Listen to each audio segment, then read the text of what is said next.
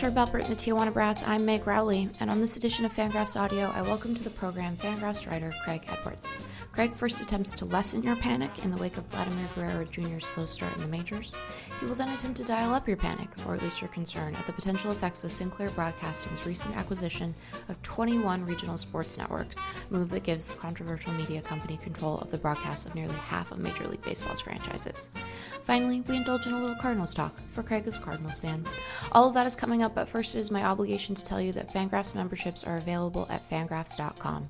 For the monthly cost of one Mother's Day card, you can support all the great work at Fangraphs, including the fine analysis of the aforementioned Craig Edwards, Eric Longenhagen and Kylie McDaniel's coverage of the upcoming MLB draft, Jay Jaffe on early season defensive highlights and lowlights, and Devin Fink on various hitters who have and have not been good in the early going.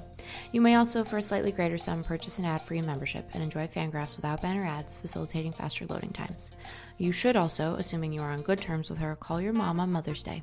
If you are not on good terms with her, please feel free to listen to this podcast instead. That bit of business being complete, I take you to my conversation with Craig Edwards, writer for Fangraphs, which begins right now.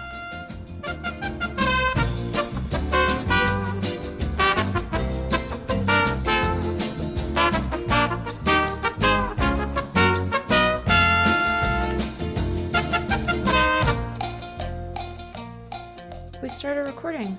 Craig Edwards, you're back on Fangraphs Audio. Welcome. I sure am. Thank you. Here you are. You are here today. You have written a number of things for the site lately, but I thought you would come on and we would talk about two things that are inspiring people's panic to go in potentially opposite directions. First, to not maybe panic about Vladimir Guerrero Jr., as there are some people who are panicking. And then we're going to perhaps not inspire panic, but maybe raise an alarm about what Sinclair Broadcasting's purchase of some regional sports networks might mean for baseball viewing types who read our site. So first, though, I thought we would start with this piece you wrote on Vladimir Guerrero. Actually, I will start by saying, Craig, how are you? I'm doing quite well. Good. How's the baby? She's doing great. Yeah. She is, about 14 pounds. Oh. Past the 3-month mark a week ago. So everything's going well. Well, good job. You guys have kept her alive all this time. You're doing great. She's a happy, healthy, chubby baby. Those are the best. Well, I was about to make a chubby baby transition to Vlad, but we won't be quite so hacky with our transitions. But you wrote earlier this week about Vladimir Guerrero's pro start, which has been, I think, for people who had expectations of his bat being, as Eric Longenhagen described it, messianic, when we ranked him as the first overall prospect in baseball this year, along with many other people and outlets, are perhaps a little disappointed because he has not been messianic. He has, through about 10 games, had a pretty anemic 23 WRC plus over 41 plate appearances or so. And so there have been some folks who have felt panicked about that. Do you think they should be panicked, Craig? Do you feel panic about Vladimir Guerrero Jr.? I do not. I would consider myself a relatively calm person to begin with, so I don't know that I am the type of person that would necessarily begin to panic, but when I notice panic in others, I'm just trying to help soothe any fears that they might have because, sometimes 10 games is just 10 games. Well, that's a very nice impulse, I think, to try to soothe the concerns of others. You looked at other top prospects who debuted since, I edited this and I can remember that you did that since 1995. You looked at Baseball America's top 2 prospects each year, and there were 19 position players among those ranks. And then you kind of looked at a couple of different slices of their careers to see how they ended up faring. And we will link to this piece in the blog post that goes up with this. But for those who, for whatever reason, didn't read it, what were your findings apart from people not maybe wanting to panic? People shouldn't panic. What did you find other than that? Well, I think that, one thing to note is that his start is bad relative to, all these other top prospects. Most top prospects start off pretty well, and that's generally because they're good players. Sure. But for him to start off poorly, that doesn't necessarily mean anything. I looked at these, as close to 20 players and how they started, and roughly through, I did 40-ish. Once a player crossed the 40 plate appearance threshold, that's where I figured out how they did, and then I looked at how they did over their next 600 plate appearances, as well as how they did over their career, and I found out that what happens in their first 41 plate appearances has almost nothing to do with how they're going to do over the next 600 or over the rest of their career. I think that it's easy to, when you see something for the first time, I think that it's only natural to place higher emphasis on what you see that one time. Sure. And I think that that's a lot of what's going on here. And I think that, especially considering, there were calls to promote him a year ago, and maybe if he had been promoted a year ago for a time, even a few weeks, and struggled and then was sent back down and, came back this year, maybe he would be more prepared. We don't know for sure. That is the exact path that Mike Trout followed. Right. He came up and struggled, and he's one of the comps in the piece that he started off very un-Mike Trout-like, and then, after, 100 plate appearances, then he was very Mike Trout-like and has been Mike Trout for a very long time. But whether or not a player started off really, really well or very, very poorly, it didn't really translate to how they did later on. One minor thing I found is that, of the players that did not end up doing well, most of them posted very low walk rates in their first 10 games, which Vladimir Guerrero Jr. has not. Right. Yeah, he has walked at a almost 10% clip. You also noted that he has not really been thrown much in the way of strikes to hit. People seem to be pitching him very carefully and not giving him much that he could drive, which, given sort of his prospect profile, is perhaps not surprising. Yeah, Mike Trout, you did a nifty little trick where you showed the top debuts, but you didn't tell people who they were.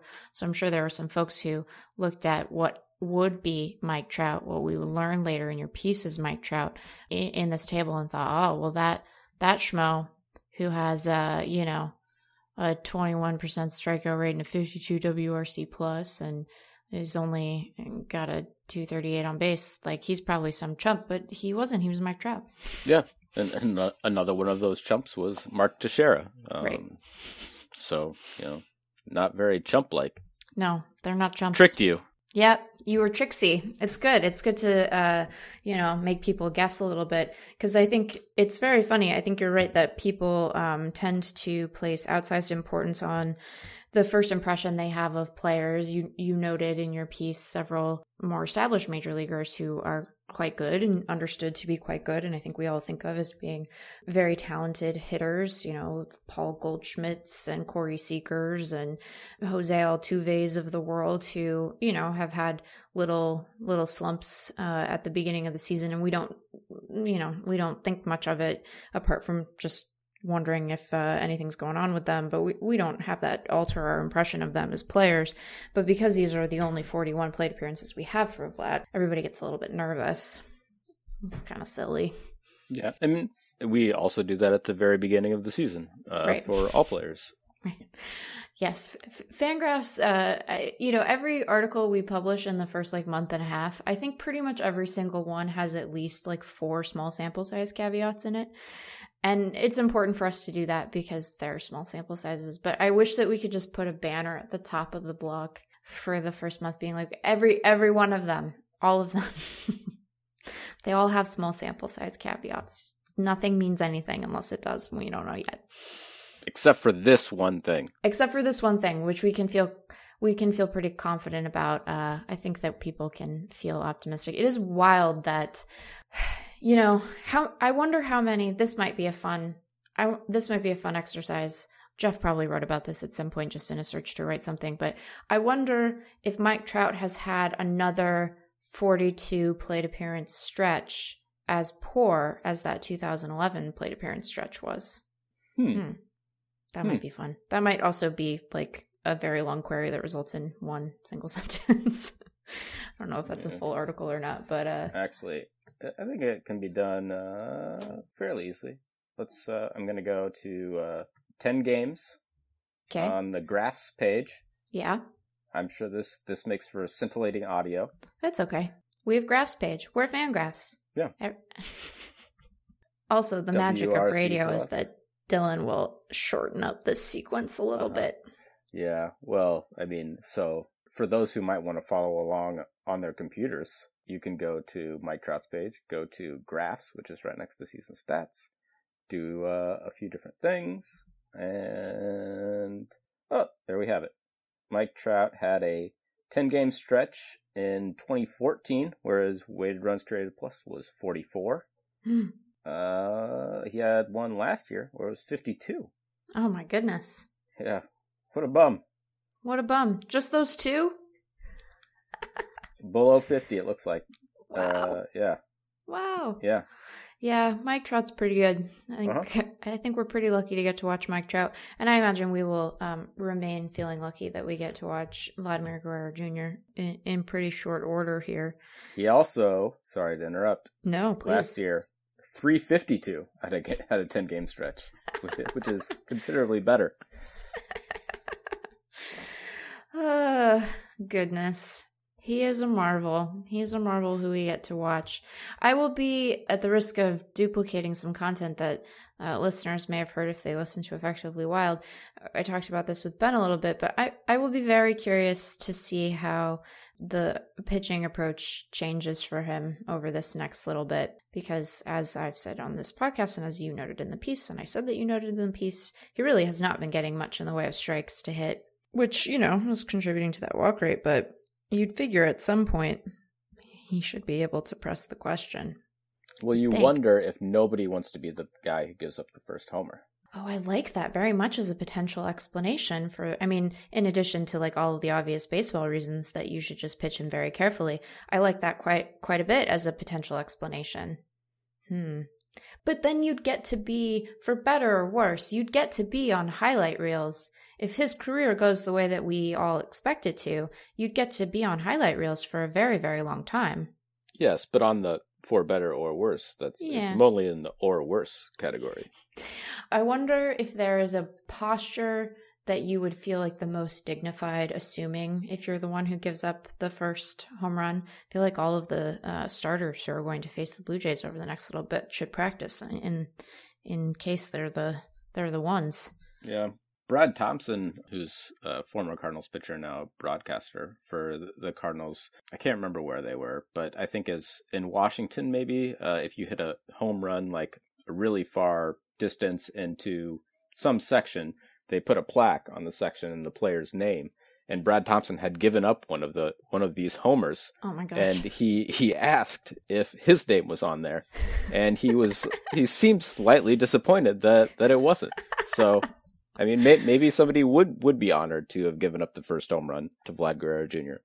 I suppose that it probably depends on the pitcher, right? Because some pitchers are both more anonymous now than others, and are likely to, even if they aren't super anonymous now, perhaps fade from view once time has passed and we're kind of looking back on their careers as part of baseball history. So I guess if Vlad goes on to have a long career and hits like we think, and as your little study suggests he probably will, and our understanding of his bat is accurate, he might be a Hall of Famer, and you could be the guy who, when Jay writes his Hall of Fame profile, I'm just going to make Jay work forever.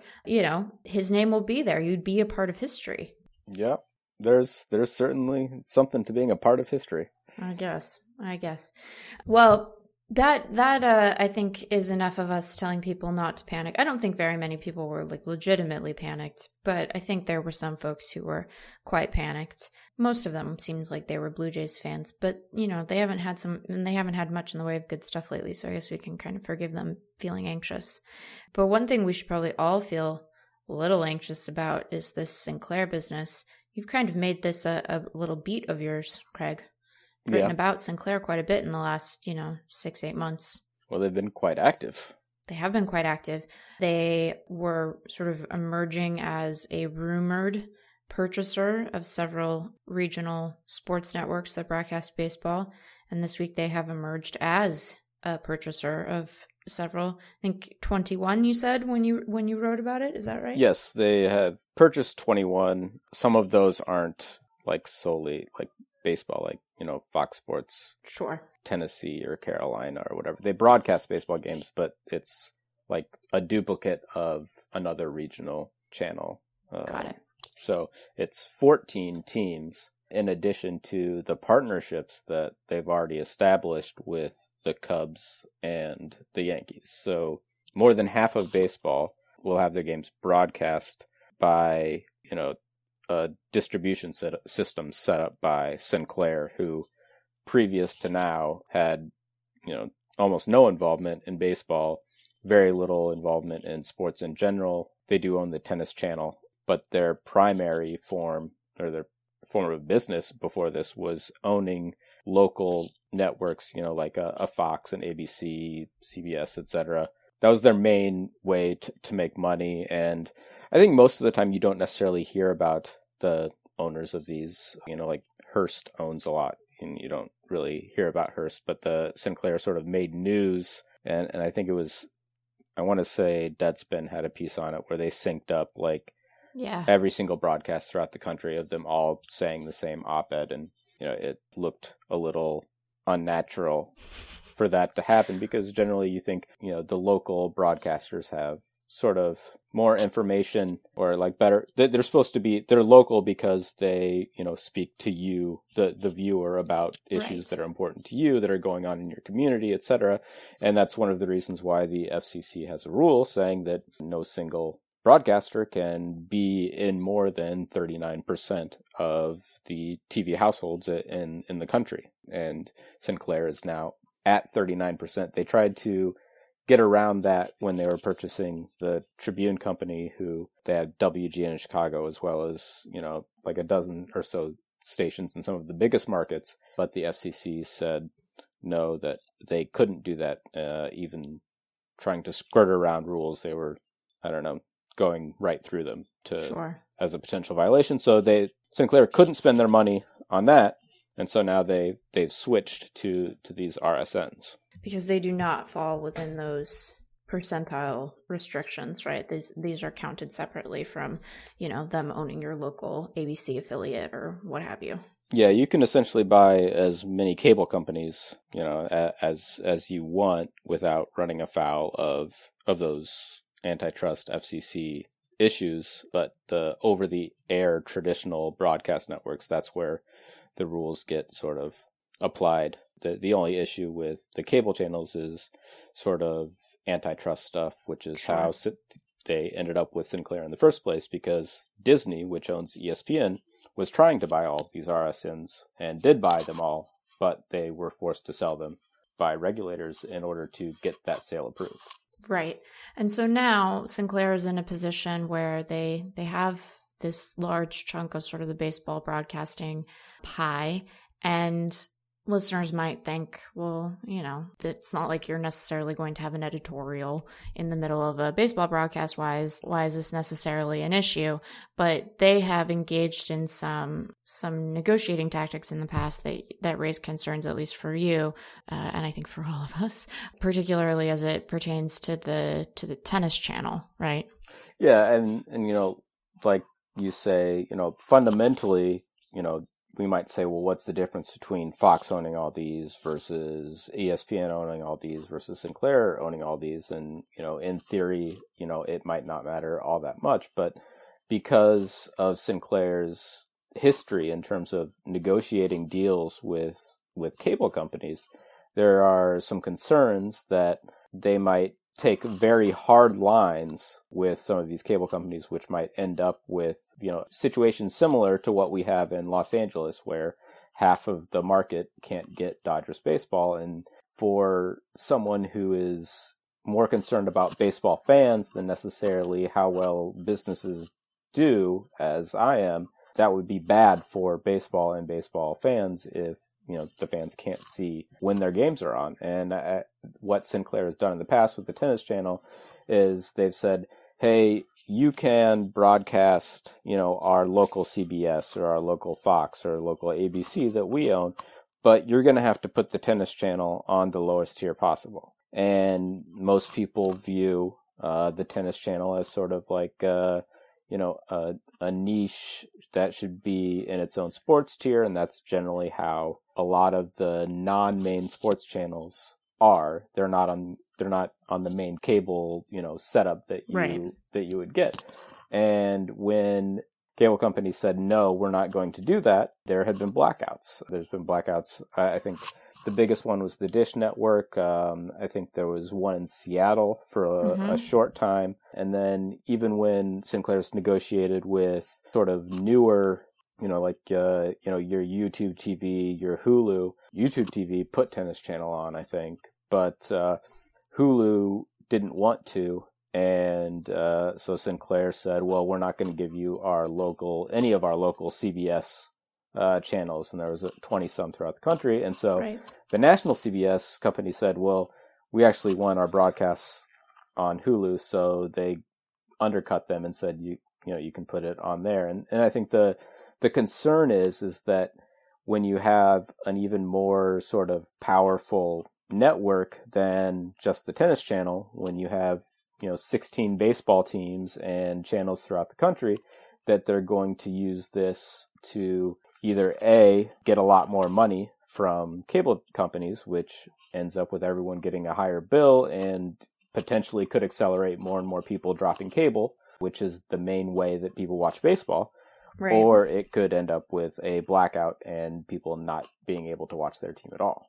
And when you wrote this piece, that was before Sinclair had even talked about their potential gambling, integrating gambling into this, which you haven't written about yet. I don't know if you checked in on some of the details there. And as an aside, Craig, if you haven't, we can just move on from this and we'll have Dylan cut this whole little bit out. We'll just be like, hey, Meg didn't prepare me for this question. She was busy editing. That was on her. What's this gambling business? Never mind. We'll move on to something else. Hey, Dylan, leave it all in. Ah, perfect. So, yeah, what Sinclair has said they were going to do is potentially do sort of a second broadcast that would run simultaneously with the regular broadcast, where they would get advertising from casinos and that sort of thing, and they would put up like live sort of prop bet type things, like, I don't know, will the next batter strike out, or, will someone score a run this inning, that sort of thing. I think as numerous people have pointed out, if you've ever watched a baseball game on the internet, that's not possible because there is a, 10-second to 30-second to sometimes a minute lag. I know that there are lots of people who live close by stadiums who can't watch baseball games on the internet without having big moments spoiled by loud cheering that comes in ahead of the broadcast. So there's some technological issues to get by with that. And I think that one of the more troubling aspects, even if, you don't care if people gamble or, what happens with that, is that they're approaching these RSNs as a potential revenue stream without concern for the long-term impact for baseball fans. They're looking at it in order to find a niche customer now who can provide them with more income, as opposed to,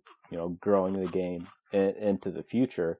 And I think that's one of baseball's main problems right now, is that, the 6 to 15-year-olds are the people you need to have in 20 years, buying the season tickets and buying whatever cable packages there are.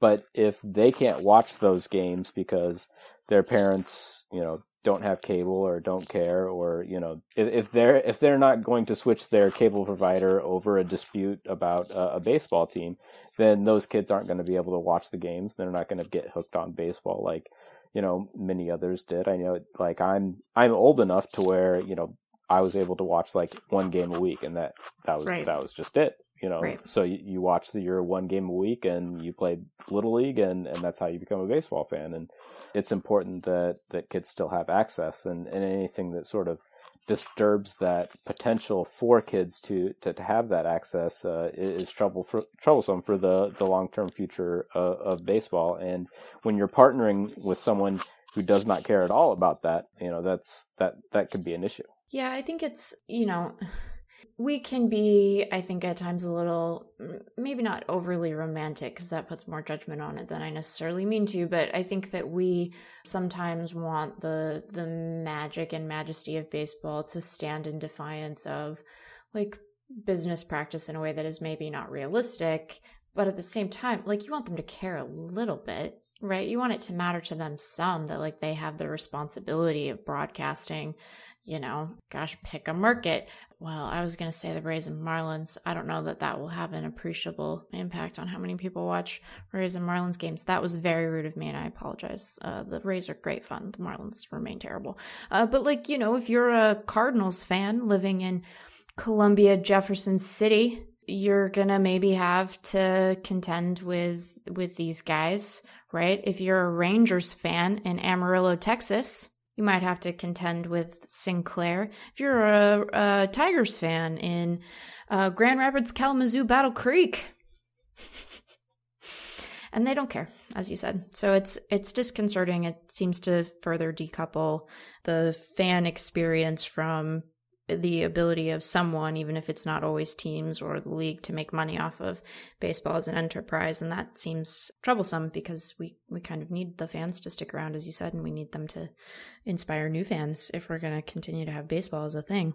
Yeah. And I mean, what it sort of feels like is that, there's this general overarching cable bubble, or whatever you want to call it, is that right. There are fewer and fewer cable subscribers, and it's still surviving and it's still extremely profitable. At some point it won't be, and we right. don't know exactly when that's going to happen. But what this feels like is, someone coming in for a last big cash grab, before it dies. Right. And what you want is to have someone with the vision to outlast this last big cash grab, to make sure that you're still sustainable right. into the future. And, Major League Baseball is well situated given, the technology they have through MLB TV, but they weren't able to come up with a bid to top Sinclair's and sort of control their own destiny. And so they've placed it in the hands of someone else. And it's not like what Sinclair is doing is necessarily different from what companies have been doing for the last few decades. The problem is that this was an opportunity to do something different and right. move forward. And this is more of a step backwards. Right. And it's affecting, it wouldn't be good for this to affect any teams, but to just sort of remind people of the teams that we're talking about here, it would include the Diamondbacks, the Braves, the Cubs, although not in a complete ownership perspective, as you noted, the Reds, Cleveland Indians, the Tigers, the Royals, the Angels, the Marlins, the Brewers, the Twins, the Yankees, again in partnership, the Padres, the Cardinals, the Rangers, and the Rays. Right? That's not great. Yeah, it's a lot of the teams, actually. It's a lot of the teams. It's a lot of very fun teams. Mm-hmm. It's a lot of teams that have good, exciting young players that might inspire a new generation of baseball fans to be baseball fans. Exactly. Now it's going to be, it's going to be harder potentially for people to watch Manny Machado and Fernando Tatis Jr. That seems bad. Yeah. Bummer. That's not great. Got to watch baseball to like it, I think. I think that's a part of it. I think it's a not small part of it. I think that especially for this generation, I don't know if young people have the same experience of having listened to or listening to now baseball on the radio. I don't know how resonant a fan experience that is for younger baseball fans. I cannot answer that question. Yeah, I don't know. I would imagine that viewing is the primary means of taking in baseball, which, that makes sense. It's a lot of fun to watch, although people should listen on the radio too, because it's a surprisingly pleasant experience. And go to games. And go to games. Yeah, go to games. Although if you are going to a Mets game, don't bring a backpack. They're going to yell at you about that starting May 20th. It's been a weird couple weeks for baseball. We need more exciting, happy stories. We've had so many bummers of late. Do you want to talk about your Cardinals for a minute? Yeah, we can. Yeah. Hey, so you got these Cardinals. They when Ben Clemens came on the program, they, I believe, were in first place. Now they are a game and a half out of first. They're in third. How do you like your Cardinals so far? How are you enjoying those Cardinals? Well, I'm upset that Ben jinxed them. Oh no! And what a terrible thing for a new writer to do. He's going to feel so guilty. It's.